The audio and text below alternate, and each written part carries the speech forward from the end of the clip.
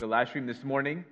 No particular announcement I can think of to make you aware of, so we are just going to just transition and just worship the Lord this morning. It is Him that we come to worship.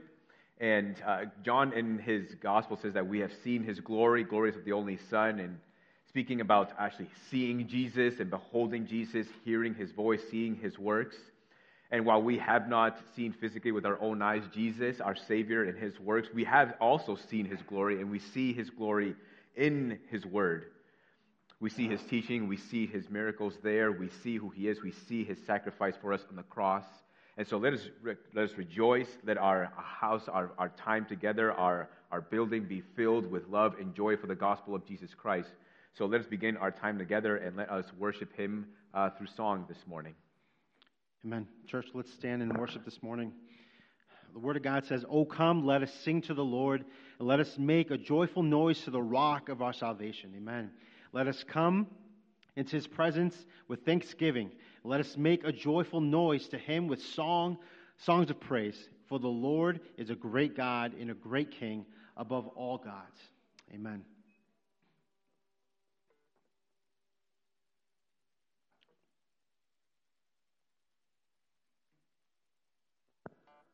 Amen. Let's worship.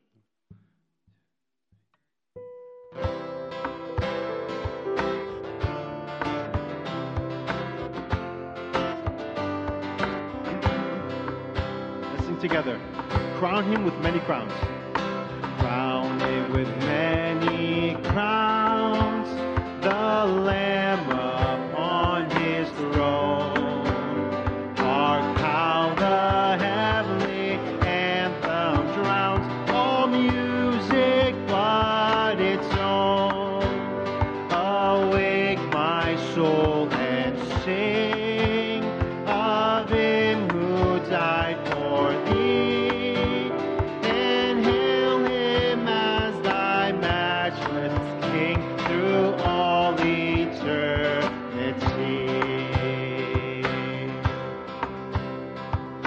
Crown Him the Lord of life, who triumphed o'er the grave, and rose victorious in the strife. For those He came to save, His glories now we sing, who died and rose on high, who died eternal life to bring, and lives that death may die. Crown Him the Lord of love, behold His hands and side, rich wounds yet visible above, in beauty glorified. No angel in the sky, yes, Lord, can fully bear that size, but downward bends each burning eye at mysteries so bright. Crown Him the Lord of years. Crown Him the Lord of years, the potentate of time, creator of the rolling spheres, ineffably sublime. All hail, Redeemer, hail, for Thou hast died for me. Thy praise shall never, never fail throughout eternity. Thy praise shall never, never fail throughout eternity. Yes, Lord.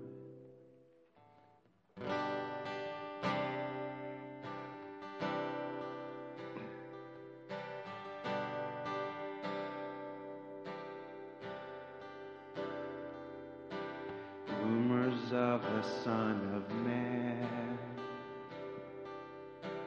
stories of a Savior,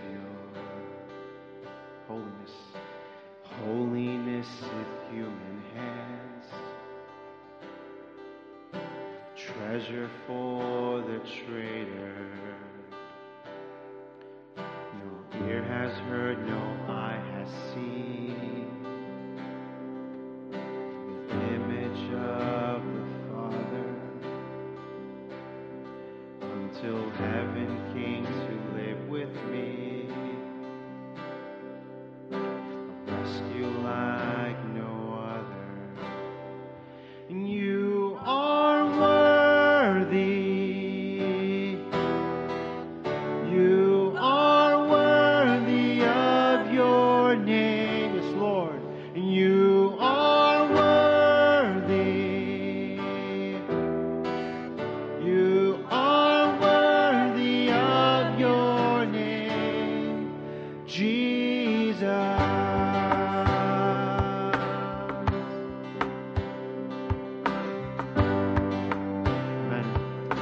Worship. You did not speak. You did not speak. You made no sound. You died for your accusers. And as your blood fell to the ground, you redefined my future. Yeah, and on the day that you darkness ran for cover, yes, Lord. For the King of Kings has claimed his throne, now until forever. Now until forever. Sing. You are worthy. You are worthy of your name. You are worthy.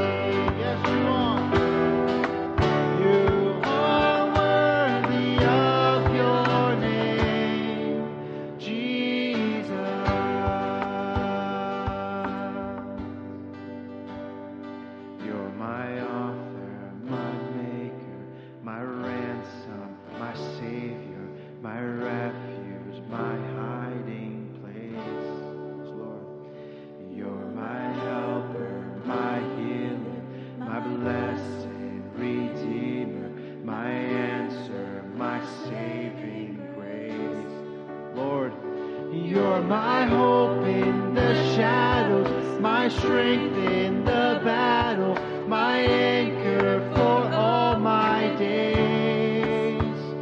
And then you stand by my side and you stood in my place. Jesus, no other name. Only Jesus, no other name.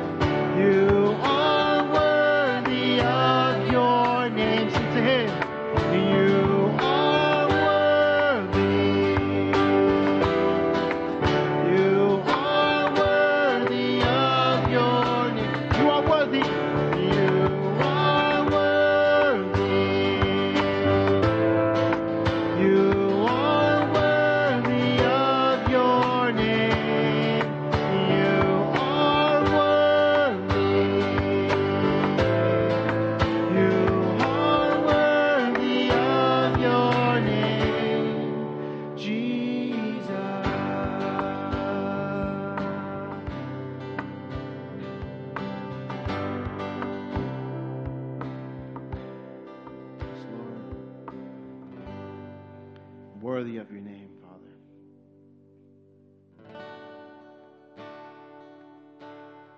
Let's continue worship. When I survey the wondrous cross on which the Prince of Glory died, my richest gain I count but loss, Lord, and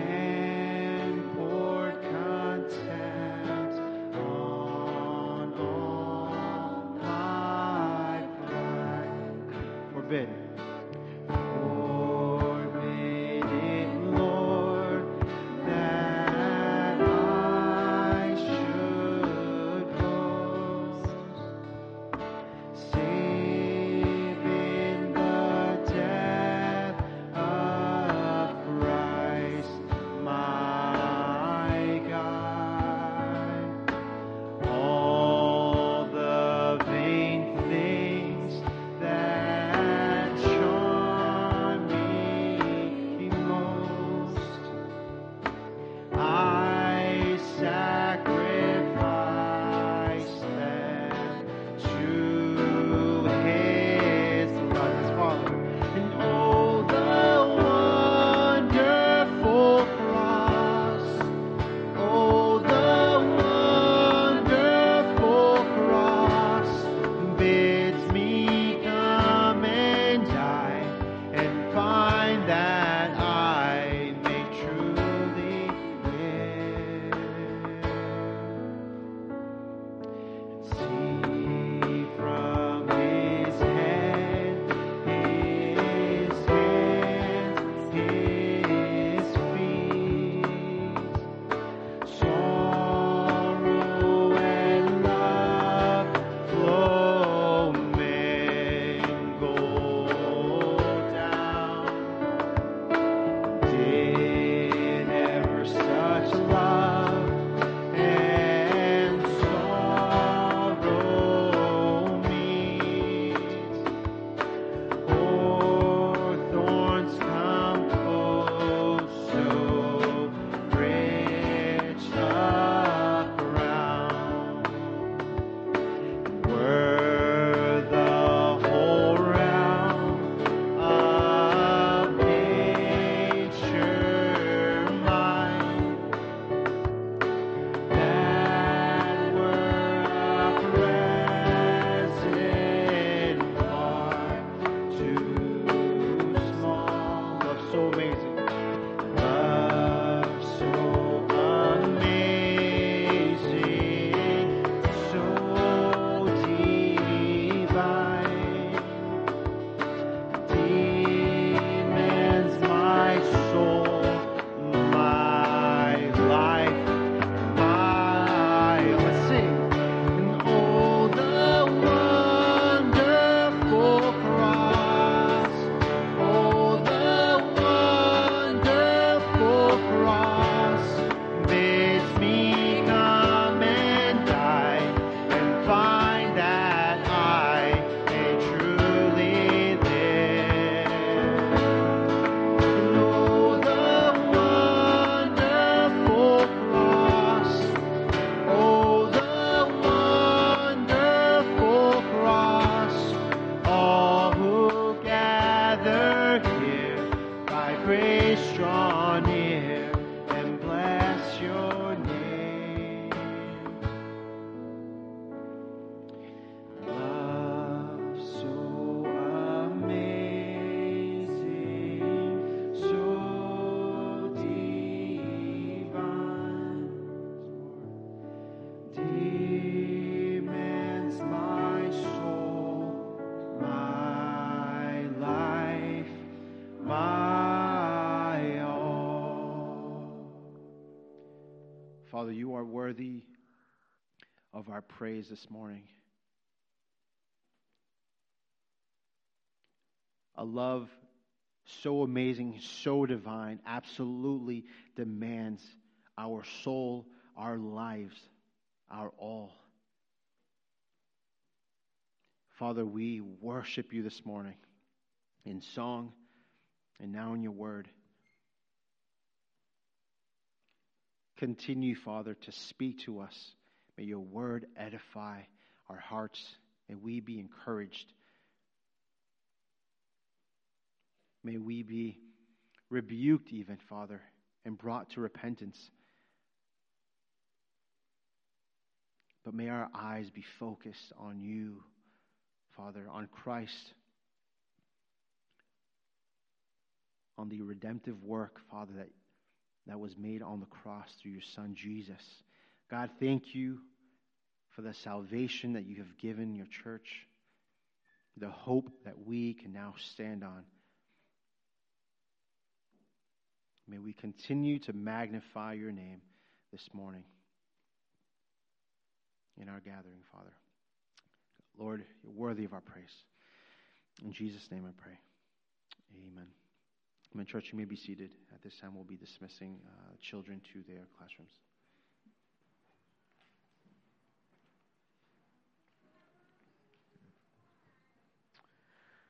I'm going to read for us Job 5, verses 17 to 20, and then we will pray.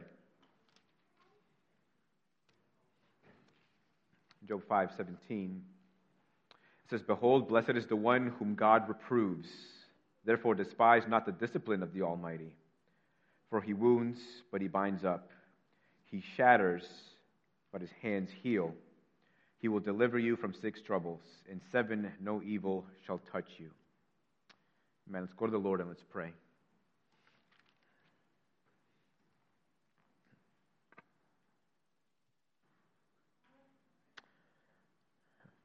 Father, when we consider that you are the majesty on high, that you are the God Almighty, the creator of all things, that you are the righteous one, for us as those that you have redeemed through the blood of Jesus Christ, Lord, we cannot help but worship you for who you are, for what you have done for us. Lord, and there are times when we consider the magnitude of who you are and the purity of your righteousness, Lord, that sometimes we come to realize how far we are from measuring up. We consider as we look upon you in the reading of your word, sometimes we cannot help but consider our failures, our sins, our weaknesses. But your word tells us that you are the God who binds up, the God who heals. You are the God who blesses. Lord, and we stand here today because we have felt the conviction that comes with the gospel of Jesus Christ. And it is that very gospel that not only convicts, but also heals and binds up and blesses those who embrace the gospel, those who cherish the gospel. Lord, what a joy it is to serve you, to honor you, to worship you this very morning. As we sing of your glories, as we sing of your excellencies, as we lift up our prayers to you. And God, as we make our requests known to you, Lord, we confess our sins. We confess, Lord, that we are not as righteous as we would like to be, that we are not as holy as we desire to be.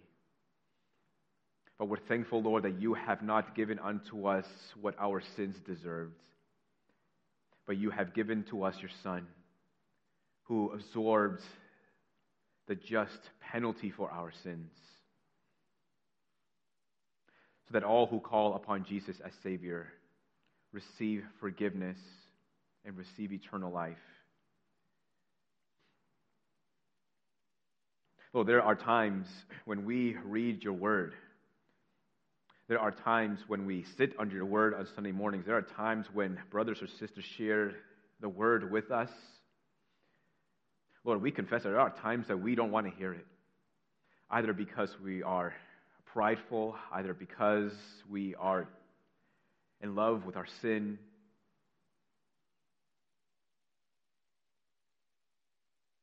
Father, would you help us to receive your word with all humility? Your word tells us in Ephesians 4, it commands us actually to not let any corrupting talk come out of our mouths, but only such as is good for building up, as fits the occasion, so that may give grace to those who hear. Lord, and we want to be a people who speak words to build one another up. Lord, but sometimes to build up others, sometimes it requires for us to say words that are hard to hear. And in turn, it requires us on our part to receive words that are difficult to hear. Lord, would you help us to grow in humility, to receive gentle correction and gentle rebuke, so that we might be built up, so that we might be healed, so that we might be then encouraged and strengthened in our faith. And help us to be faithful unto one another, that we might have the love and the courage to speak truth into each other's lives, even if that truth is difficult to hear. And we're thankful, Lord, that you have given to us the gospel, and that through your word you did not shy away from telling us what our sins deserved, but you did so that we might come to Jesus Christ for our salvation and find our blessing and our rest in him. Father, we pray this morning for our brother Gerald Mackaman, and God, we pray that you would make him a man of your word, and that he would humbly always receive your word, and that he might be the man who continues to give the word to others, whether they are fellow brothers and sisters in Christ or whether they are unbelievers who need the word. Lord, would you look after James and Jonathan and Joshua and Josiah, Lord, direct their lives. And we pray, Father, that each of them would also know the blessing of the gospel of Jesus Christ. Father, we pray this morning also for the Martineaus, and we pray, Father, that you would deepen their attachment, their bonds with one another, with their children. Father, we pray that you would strengthen those bonds. Help them, Lord, to strive each day to see their precious boys through the lens of Jesus Christ. And Father, we pray for Julian and Davy. We pray, God, for listening ears. We pray for their obedience. And most importantly of all, Lord, we pray for their salvation.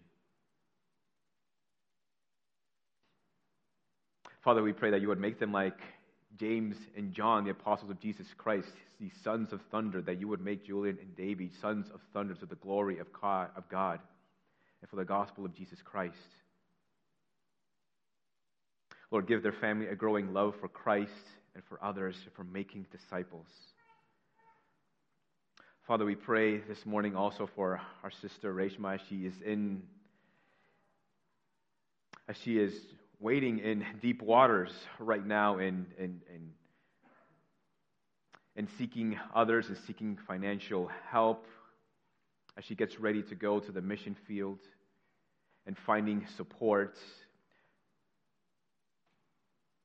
Father, would you help her now in these moments, Lord, of just discouragement? Would you help her heart? Lord, would you send her way Epaphroditus-like encouragement? The encouragement that Epaphroditus certainly must have been when he visited the Apostle Paul in prison. Lord, we pray for that kind of encouragement, Lord, to come to her way even this very day, that she may continue to trust in a gracious God who will care for her every need in Christ Jesus. Father, we pray for a great awakening in New England. We pray, Father, that you would ready the soil of many hearts to receive the gospel of Jesus Christ. And we pray for churches. We pray for ourselves also, God, that we might not be shy in proclaiming the full gospel of Jesus Christ. We know that there are hard things in the gospel, hard things to receive, hard things to hear. But the intent is always salvation. So give us courage, give us the boldness, Lord, to proclaim the gospel of Jesus Christ. Father, your word tells us to pray for those in high authority.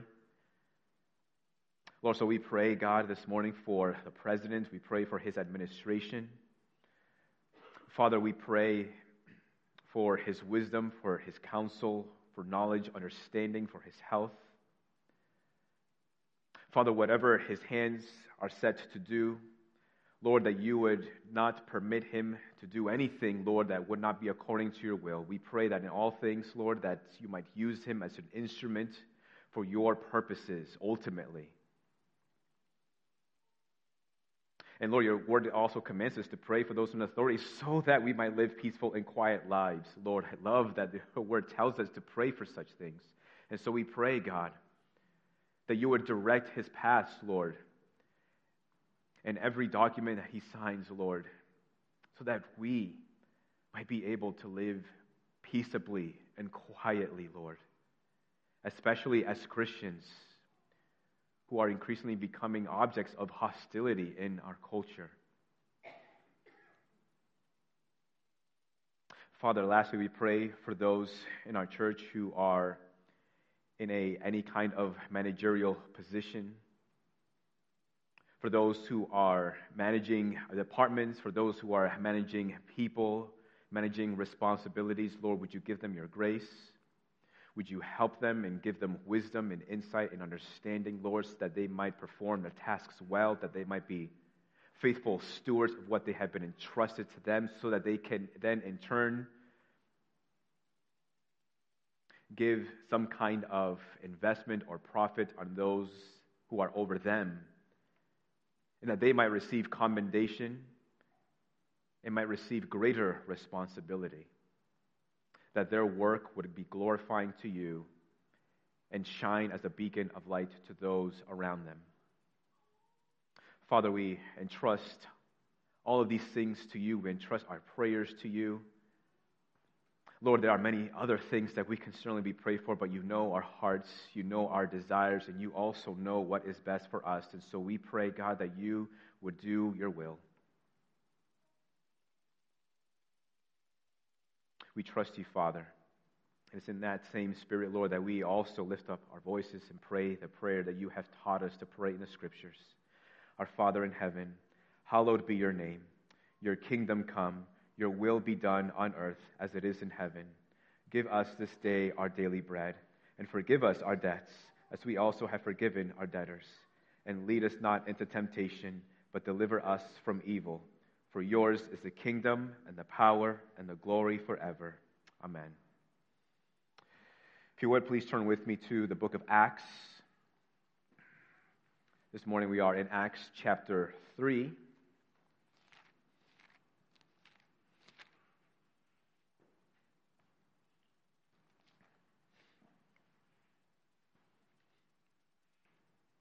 Acts chapter 3, verses 1 through 16. Although for this morning we will read verses 13 to 16 of Acts chapter 3. It is these verses specifically that will form the ground of the word this morning.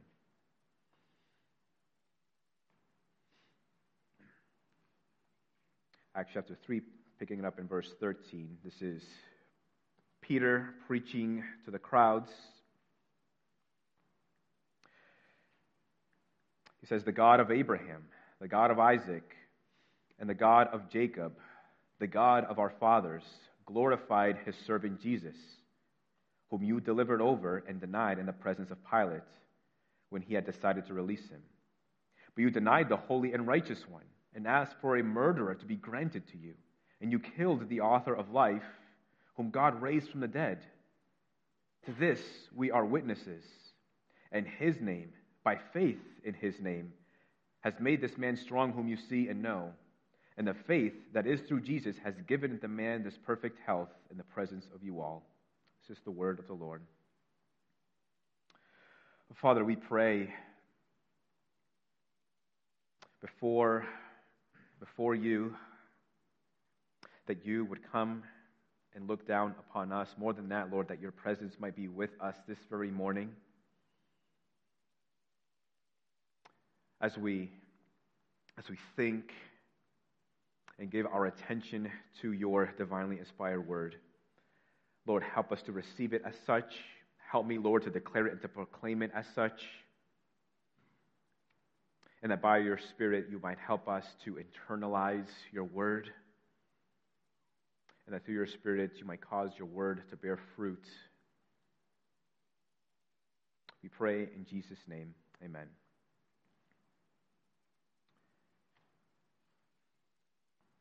So Peter and John, and for some context, Peter and John have gone to the temple, the hour of prayer. This would have been at around 3 p.m. in the afternoon, and the temple would have been swelling with many people doing the same thing, many Jews going to the temple to pray to God. And here is this man who needs to be carried, and he's there put at the entrance, asking for alms, to beg. A man who has been lame from birth. A man who's never been able to walk in his life. A man that from the very beginning, from being first coming out of the womb, needed to be carried from one place to another, always depending on another person. Can you imagine to watch your friends growing up being able to run around and jump and leap and to not be able to do the same? To see the others go and get married and have families while he most likely is looked down upon and not able to get married and have his own children, who cannot even get into the temple where most people would gather and there enter to be able to pray to God, spending many years of his life depending on the generosity of others, until one day Peter and John make their way to the temple and his life is radically transformed. And there, by faith in Jesus Christ, and I also argue that this man also must have had faith as well, very much like the paralytic who had some measure of faith that resulted in his being forgiven of his sins before he was made to walk. So in the same way, this man had some measure of faith, surely would have heard of Jesus Christ. There's no Jew at that time who would have not have heard of Jesus Christ. And in that moment, at meeting Peter and John, he is healed. Right, there are 29 muscles in the human foot. And in that moment, it wasn't like he needed physical therapy afterwards. It wasn't like this gradual restoration and healing. It was in the moment. All those muscles were restored. This man went from feeling probably badly for himself for most of his life. Now he went to rejoicing and leaping and praising God for what he has just received. But it isn't just about an incredible miracle. Peter seizes on the opportunity to then preach the gospel of Jesus Christ. And as he's preaching the gospel, he points to Jesus Christ and he identifies Jesus in 3 different ways. He says 3 different things concerning this Jesus who healed the lame man. The first thing that he says concerning Jesus, as he now addresses his attention to the crowds and preaches the gospel, he says that this Jesus is the glorified servant of the God of Israel. And as the servant of the God of Israel, there are several characteristics that make up his identity as the servant of God. First, as a servant of God, Jesus is commissioned by God. John 5:36, Jesus says that the testimony that I have is greater than that of John, that is John the Baptist. For the works that the Father has given me to accomplish, the very works that I am doing, bear witness about me that the Father has sent me. Jesus does not come into the world on his own accord, but he comes commissioned by the Father. He's sent by the Father. And he says, look at the works, look at the signs that I perform. They all testify about me that the Father is the one who has sent me into the world. to accomplish his tasks. And as the servant of God, that also requires him to carry out the will of another, or more specifically, to carry out the will of one, not just any other, but one, that is God. Just as you would expect any servant, the servant does not have two masters, where he is serving two opposing wills, serving one master over here, one master over there. But no, Jesus has come to carry out the will of the Father. The tasks, the responsibilities, all those things that this carrying out of the will would have entailed, Jesus has come to do these things. It was an exclusive allegiance. Even when others were trying to exert their own will upon Jesus, Jesus would never listen. Like take, for instance, his brothers who did not believe in Jesus Christ, or that but not believe in Jesus that he is the Messiah. When it was time for the feast, they tried to persuade him, go to the feast. Why would you hide yourself? Let the people know who you are. Show these works of yours. But because it was not his time, he would not listen or bow down to their will.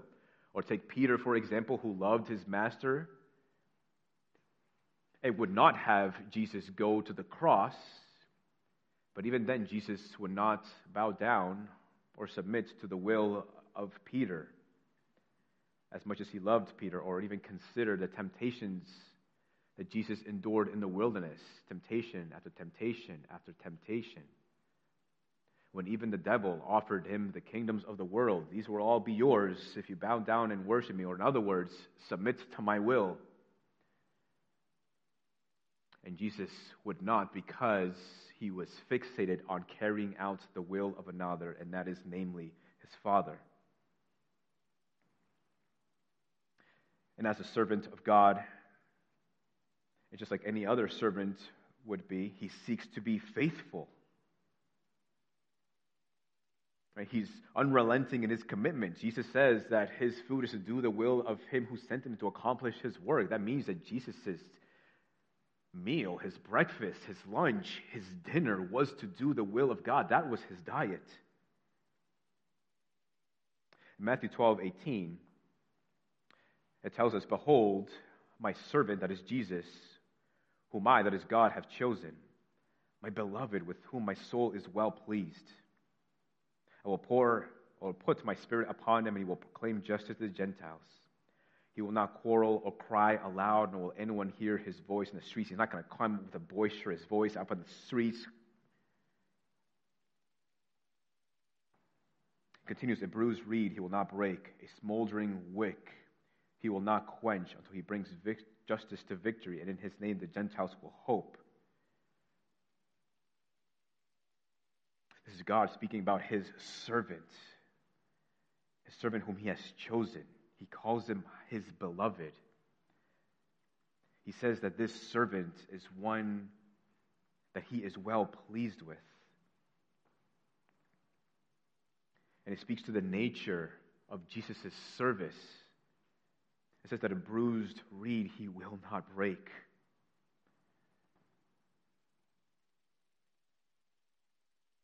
That those who have been bruised by the pains and trials of life, Jesus, as the service unto the Father, knows how to deal gently with those who have been bruised and battered and broken by the trials and sufferings and the temptations of this life. He knows how to care for them. He knows how to restore them, how to build them back up. A smoldering wick he will not quench. Like a candle, that the wick is about to be extinguished. And so you try to put your hands around it to protect it from any air, will protect it from being extinguished. So Jesus knows how to take his hands, his arms upon those who are just at the last leg. Those who feel that the fire of their hope is about to be extinguished. Jesus knows how to care for them and deal gently with them. It's for this reason that the Puritan Thomas Goodwin had once said that Christ is love covered in flesh.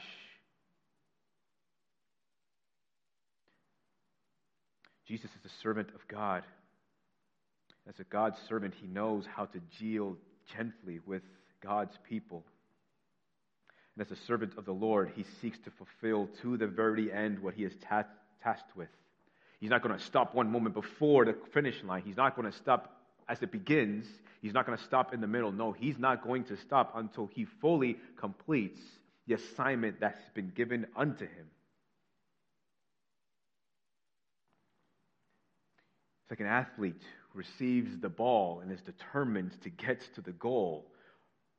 Or like a runner who receives the baton and will not stop running, will not be deterred, will not be impeded, will not be distracted until they cross the finish line. So Jesus will not be deterred, whether by friend or foe, from heading to the finish line, which is ultimately the cross.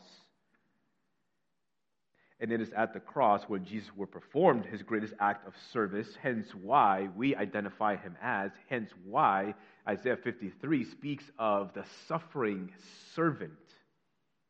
Because this servant goes to the finish line to suffer for the sake of God's people. And so his exclusive allegiance to the Father, his resoluteness, his determination, would take him ultimately to his most incredible act of service, and that is for the glory of God, dying on the cross for the sins of God's people. Jesus is a glorified servant of God. Peter has something else to add to this identification of Jesus. He also adds that Jesus is the holy and righteous one. As the holy and righteous one, there are specific things that are carried or that's entailed in this identity as a holy and righteous one. Firstly, the holy and righteous one is the only one who has the words of eternal life. After many of Jesus' followers stopped following him because they could not bear with the hard to receive words of Jesus Christ, Jesus turns to his disciples and asks them in turn, well, are you going to leave as well? And Peter responds in John 6:68, Lord, to whom shall we go? You have the words of eternal life, and we have believed and have come to know that you are the Holy One of God. Wait, where else are we going to go? No one else has the words of eternal life. Only you have them. That means that no one else is ever going to appear in the world that's going to have the words of eternal life. They can say that they do, right, but they're a liar or a false prophet. For Jesus only has the words of eternal life. As a holy and righteous one, it also means that Jesus is anointed for God. He's been set apart for God, commissioned by God for a unique assignment, like a special agent might be called upon to fulfill a specific and special and dangerous assignment. So he receives his paperwork, he receives his folder. Here is your mission. But in addition to that, Jesus also receives a large binder, and in the large binder, he turns, and what he sees are the faces and the names of all those that he's going to save. Set apart, the best of the best. No one else can fulfill this mission. Set apart for God for that specific purpose. It is the reason why Jesus will say, for this purpose I was born. And it is an assignment that has everything to do with you and I. And as the holy and righteous one, he is the only one also who can anoint others. It is through the cross that God sets his people apart. Aside from the setting apart of the gospel of Jesus Christ, right, we would still belong to the world. We would still be children of the world, but through the cross, through faith in the gospel of Jesus Christ, we've been called out of the world and into the marvelous light of the gospel. We're no longer a part of the world, but we've been set apart from the world, because now, according to 1 Peter 2, we are a people for God's own possession. We are no longer possessed by the world, but now we are possessed by God. That's why also 1 Corinthians says that you are not your own, but you have been bought or purchased with a price. And as the holy and righteous one, he is the only one who can bear our iniquities. Isaiah 53:11, it says, out of the anguish of his soul, the suffering servant, he shall see and be satisfied. By his knowledge shall the righteous one, God's servant, make many to be accounted righteous, and he shall bear their iniquities. The righteous for the unrighteous. Every life of sin and every life that is full of sin can have all the penalties absorbed in the one life of Jesus Christ.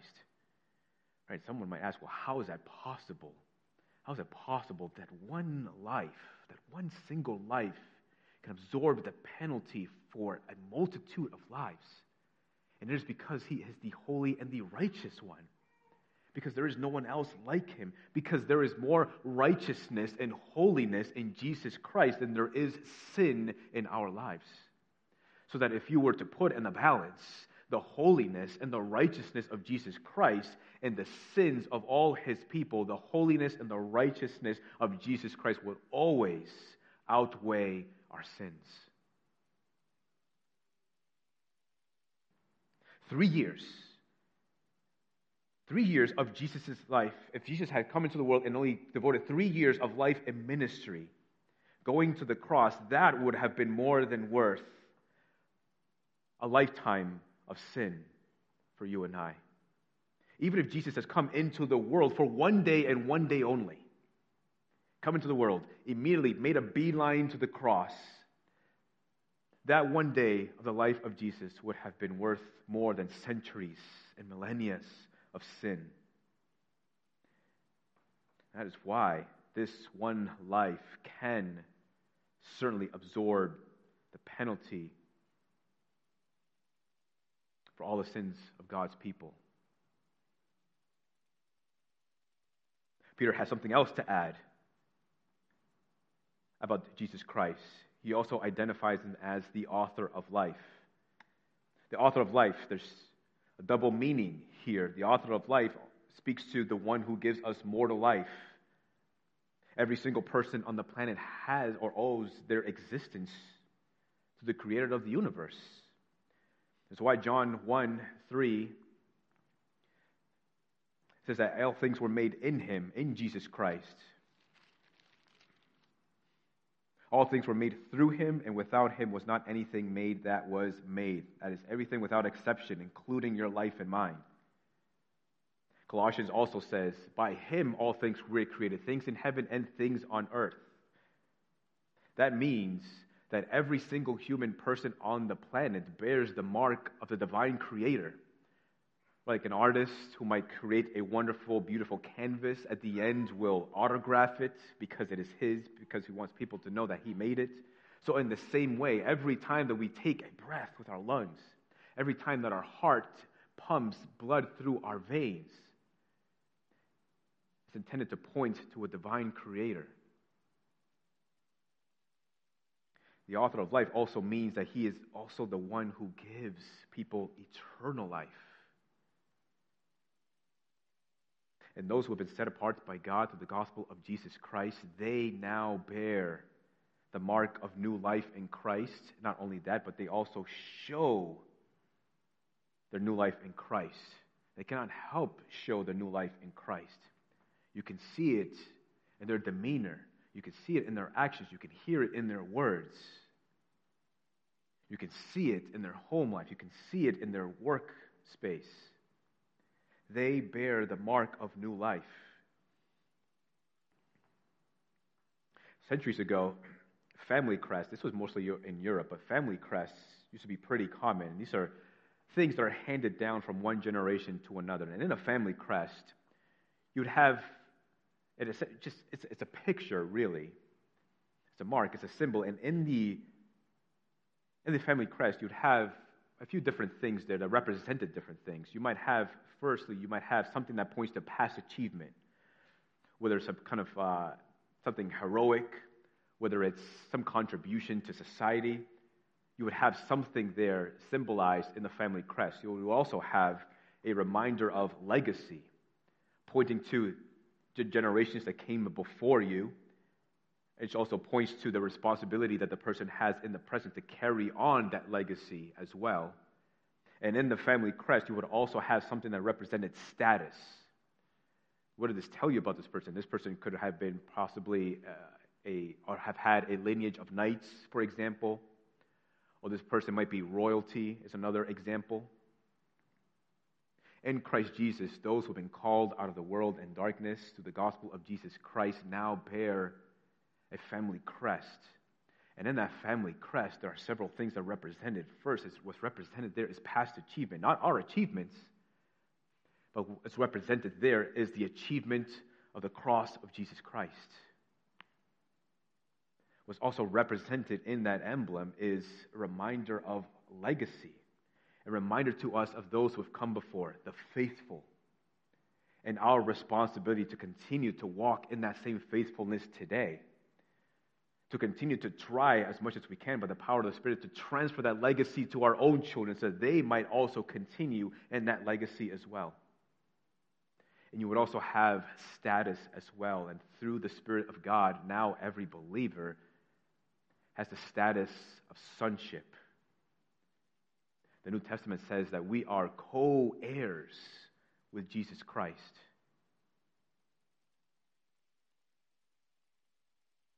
And this is freely given to us through Jesus Christ, who is the author of eternal life, the giver of eternal life. So Peter brings to the crowds this attention after having seen this miracle. All eyes are fixed on Peter and John, and Peter is preaching the gospel. He identifies Jesus as the servant of God, as the holy and righteous one, as the one who is the author of life. And now then we get to the crux of the matter. His point is that Jesus is God's anointed. This is not just a man who was crucified to a cross. This is God's anointed.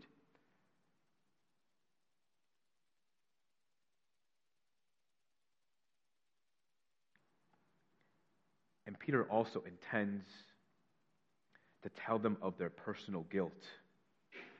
This is God's anointed, and this is what you've done to him. He wants them to know you have personal guilt. He says that you delivered this one who's a servant of the Lord. You delivered over. It's about 58 times in the New Testament that you see this, you see delivered over.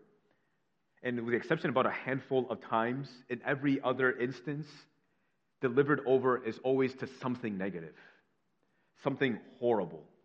Such as, for example, Jesus being delivered over to the hands of sinners, or Jesus warns those who follow him of the dangers of following him, namely that they also could be delivered over to a terrible outcome because of the cost of following Jesus, and delivered over possibly even by close loved ones. So Jesus, or Peter rather, is saying, you delivered the servant of God over to be crucified. Not only did you deliver him, but you denied him in the presence of Pilate, when Pilate saw nothing wrong in Jesus, nothing worthy of punishment, sought to let Jesus go. Instead, Peter says, you decided to deny him, deny who he is, deny his teachings, deny his works, and turn your face away from him.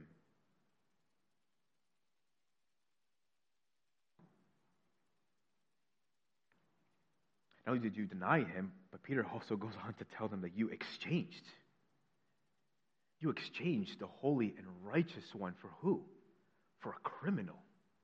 rather than having the holy and righteous one released freely back into your community, you instead chose to have released back into your community Barabbas, a murderer. Not only did you make this exchange, but you also had a hand in killing the author of life, the one who gave you life, mortal life. Now you handed him over to have his life extinguished.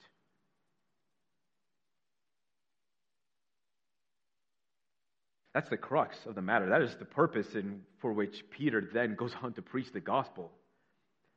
He's not shy, right? This isn't sort of the feel-good kind of message. This isn't that kind of message that you would want to share and if you're, wanting to be well-liked. But Peter is intending to bring conviction into the heart of the crowd. So that's really the purpose of the matter. I mean, the purpose is twofold. The purpose is that they might be saved, and we'll get to that next week. But the purpose prior to that grand and ultimate purpose of salvation is conviction, because there is no salvation apart from conviction.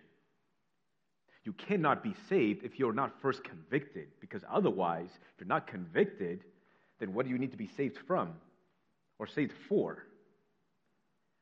Right, you need to be made aware of your need for salvation before you can actually receive salvation.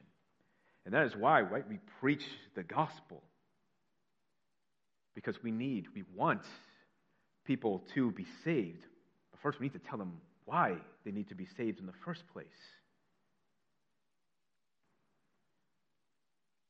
The gospel requires some level of conviction.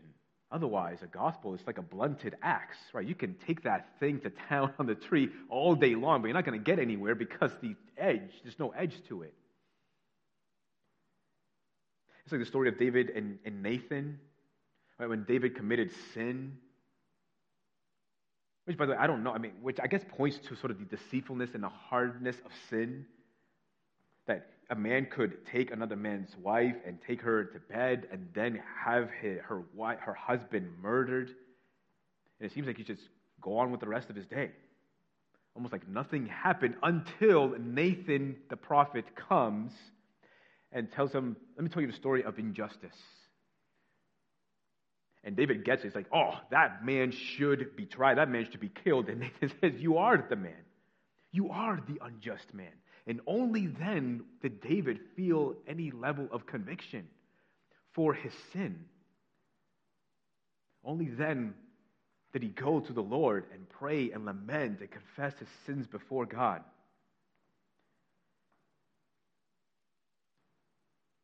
Sometimes we need that word of conviction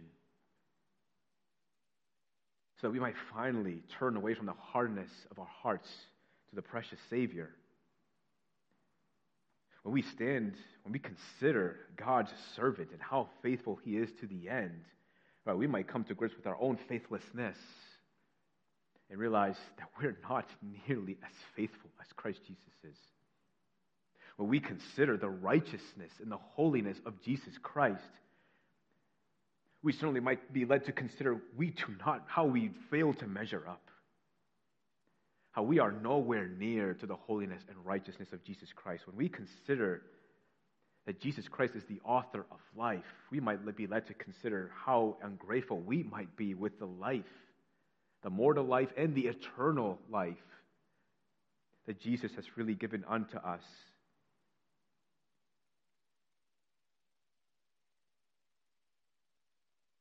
But at the same time, let us not forget the nature of Christ's service.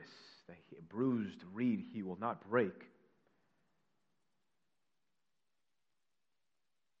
We come to Jesus. When we first come to Jesus, we come to be convicted of our sins, but we don't come only to be convicted of our sins. We come also to be healed and to be blessed and to be saved. So that if the gospel wounds, or if anything in the word wounds, it's always for a reason. A physician may put their patient through much pain, but his ultimate purpose is to restore and strengthen and heal his patient. A surgeon will pierce and will cut, but his purpose is never to mutilate the body. A parent with a strong-willed and disobedient child will put their child at some level of discomfort in some way, shape, or form in order to shape and mold their heart and help them to learn obedience, but the parent's love is never in question.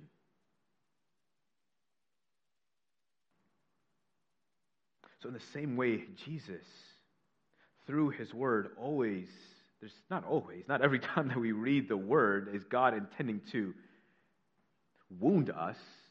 Sometimes it is to comfort us. Sometimes it is to encourage us. But sometimes it is for our correction and our rebuke. And in that sense, sometimes the word does wound, but the Lord is always ready at the same time to administer the healing balm of his mercy and grace. The Lord knows better than we understand that there is remaining sin in our lives and in our hearts. There's some level of selfish and self-centeredness. There are some things that we gravitate towards that we should not be gravitating towards. There are some things that we fantasize about that we need to stop doing. There are some ways in which we treat others that we should stop treating them in that way because they're not godly, because it's not loving. But the main imperative for us to consider these things is to not shun or harden or steel yourself against the Lord's discipline. There's the good doctor, as has become identified, the pastor Martin Lloyd-Jones, who had once said that I never allowed the patient to write their own prescriptions. And we would rather certainly write our own prescriptions, wouldn't we? But what do we know? Or if we try to administer our own prescriptions to the remaining sin in our lives and in our hearts, we'd probably do more damage than good. That is why we have the prescription of the Word of God. Because the Word is two things. One, it's always objective. And secondly, it always has our best interest in mind if we will humbly receive it. If the Lord puts you through a trial, it's only to make you more like Christ. And I'm not saying that every trial in your life is a way of disciplining you because of remaining sin in your life. It's not that it's some kind of consequence for your sins. Sometimes that may be the case. But if there's trial in your life as a way of God disciplining you, because the hardness of your heart, it is intended to make you more like Christ. If his words cut deep, it is only to strengthen your faith. If he corrects you, it's only to soften the hardness of your heart. Sometimes the Lord must wound us in order to cure us from a much deeper rooted problem in our hearts. If you ever tried to pull a weed out of the ground, you know what this is like. Especially for those weeds that you might, for some reason, for just out of neglect, you just permit to grow for a long period of time. Or if you try to get it from the top, it's not going to do you any good because it's going to keep growing, but you have to try to get to the ground, right to the root, and pull the root out of it in order to kill the weed. And some of those weeds, they attach pretty strongly. They attach to the ground, and there's other things growing around in your garden. Sometimes they'll even attach to the roots of other things as well.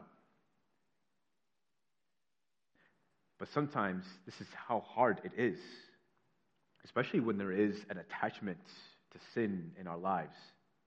The Lord has to come deep into the root of our hearts and take whatever it is, whatever the sin it is that we're attached to, and take it and try to rip that thing out. And at first, certainly it hurts. The more attached you are to the sin, the more it's going to hurt.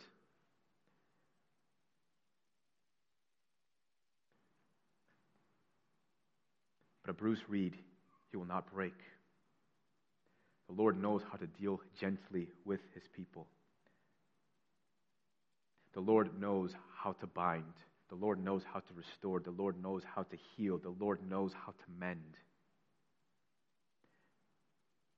And that's what he always intends to conclude with. And so we deprive ourselves of God's blessing. We deprive ourselves of becoming more like Jesus Christ. Right? When we harden ourselves to correction, to gentle rebuke. So let us not harden our hearts. Whether it's through a faithful friend who's coming to you and lovingly and gently looking to speak into your life. And by the way, praise God for fellowship. Praise God for Christian community, because we need people in our lives to speak into our lives in that way. Which then begs the question, like, do you have those kind of relationships in your life? Do you have that kind of fellowship? Are you that transparent with one another? But when a brother or sister comes, you might say, hey, I see this. Hey, I think you need to turn away from this. Do you have the humility to receive it and even be thankful for it? And in turn, right, would you have the courage to share a gentle correction or a loving rebuke? Be able to help a brother or sister in that way to become more like Jesus Christ.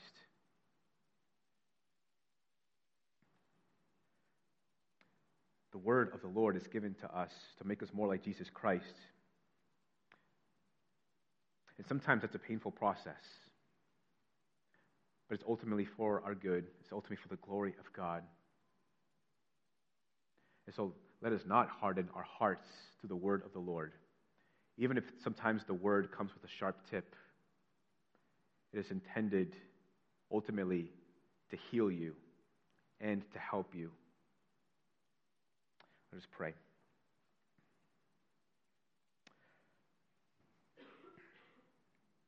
Father, we're thankful for the gospel. Lord, we are here today. We come and we worship. We come and we pray. We come and we listen to your word because at one time in our lives, our hearts were stabbed by the gospel of Jesus Christ. But in your grace, you did not leave us as we were, but you administered the wonderful prescription of your mercy and grace so that we might be blessed, that we might be healed, so that we might be forgiven, so that we might receive eternal life.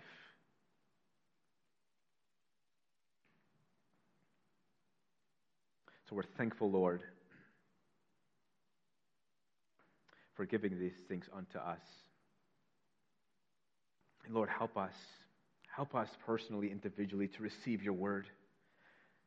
There are some things in your word that are difficult for us to receive, not because of theological concerns, but because of their imperative, because of the commandments. They're hard for us to receive because we sometimes come to realize in reading your word that we are failing to be more like Christ in a particular area. And in our stubbornness, God, sometimes we just don't want to change. So we pray, Father, you would help us by your Spirit to receive your word with all humility, everything about your word, even those commands that are difficult for us to swallow. Help us, Lord, to not turn away from your word when your word intends to point its edge towards our heart. And as we do so, Lord, as we turn our hearts to your word, help us also to remember that it is for our good, that it is for our joy in the Lord, that we can receive these rebukes and this correction. Because in these things, in your discipline, you are also intending to show us your mercy and your love and your grace. You are love covered in flesh, so that Lord, when we go through trial, when we experience discipline, when we receive correction or rebuke, whether it's through a faithful friend or through your word, help us to remember that you do not cease to be the God who is love, who deals gently with his people, and that a bruised reed you will not break. We thank you for being such a merciful and gracious and loving Savior towards us. We pray these things in Jesus' name. Amen. Amen. Amen. Church, let's stand and sing one more song together. Let's worship one more time. In response to today's word. Amen.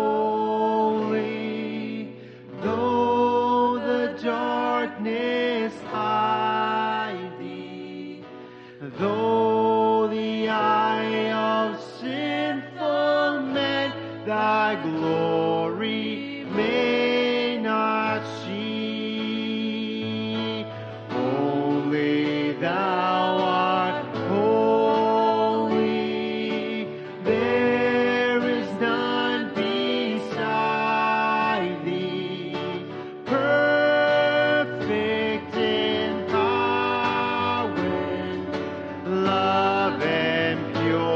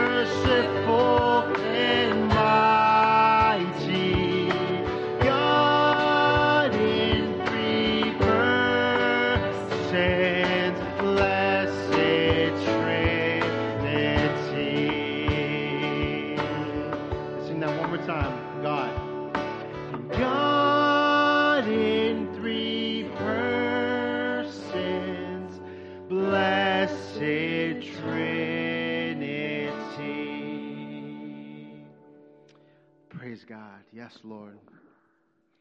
Holy, holy, holy is Christ our Lord, the glorified servant of God, as we heard today.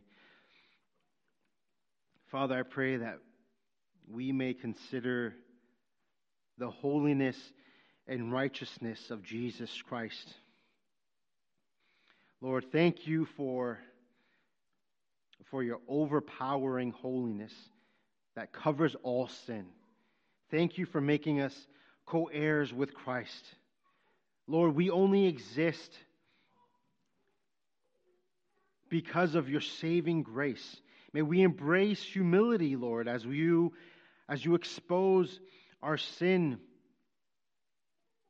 and conform us, Lord, to your Son. Remind us of your word, Father. Remind us of your word, God, and may we let your word lead us to your mercy, to your love and grace. For you are worthy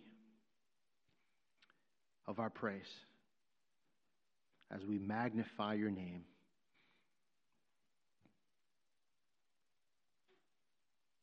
And in all things, Father, we worship you.